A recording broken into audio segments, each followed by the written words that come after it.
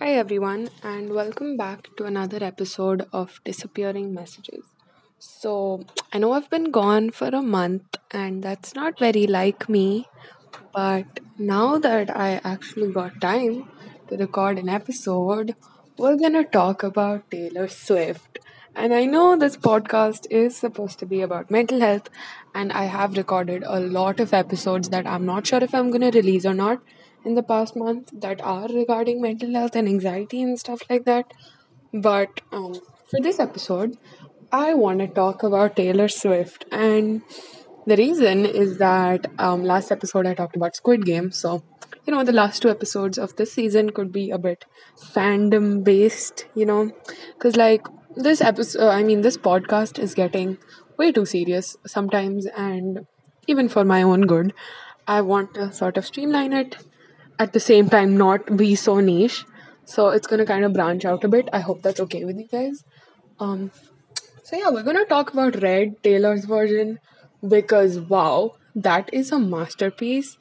And I just wanna recognize how cool it is that artists are sort of taking okay, well not artists, probably just Taylor so far that I've heard are taking like their own rights to their music by producing it all over again. That's just it takes a lot of obviously it takes a lot of energy, but it also takes a lot of courage to sort of stand up to your record label and then just decide that you're gonna re-record everything and just put Taylor's version next to it. It's just so powerful. And yeah, this is just gonna be me fangirling over Taylor Swift songs for like, I don't know, 5 minutes straight. But yeah, it was such a good album, honestly. Of course, I've listened to the original Red version, and somehow it was just so much more refined and powerful this time. Of course, because she's older and she's more experienced and mature, but also she's going through like such a better time right now than she was when she wrote the album and when she recorded like the original.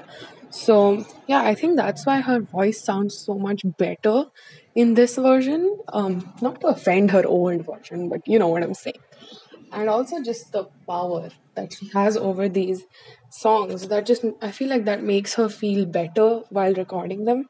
So yeah, and also, bro, oh my god, from the vault, like all of the songs from the vault that she's releasing, they're amazing. Like a few months ago, she released Mr. Perfectly Fine, and it's so great.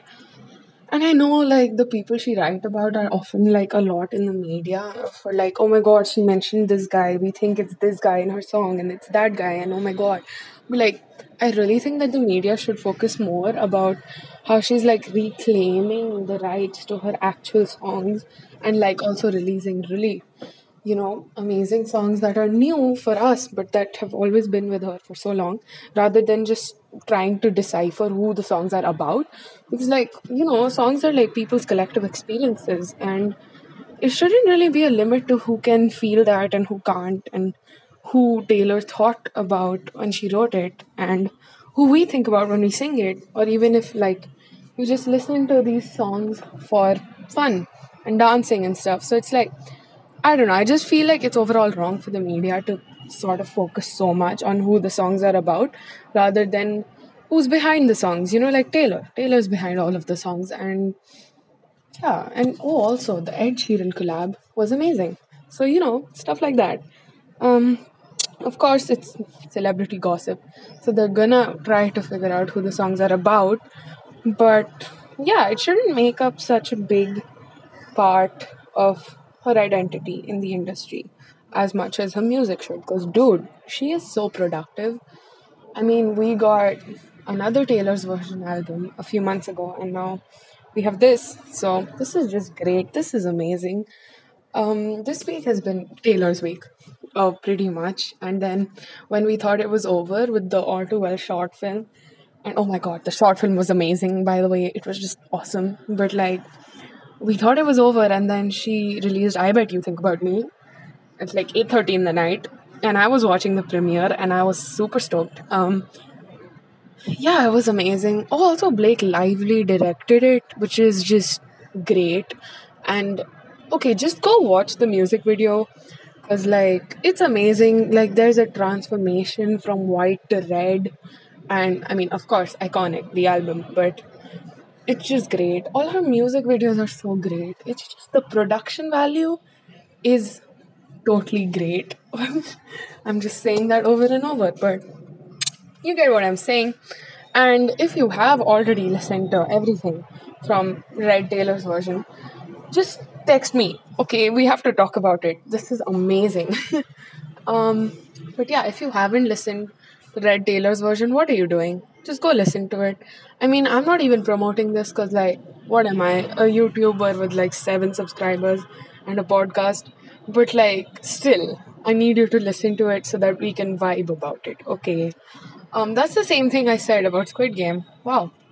But yeah, Taylor Swift, amazing. She's awesome.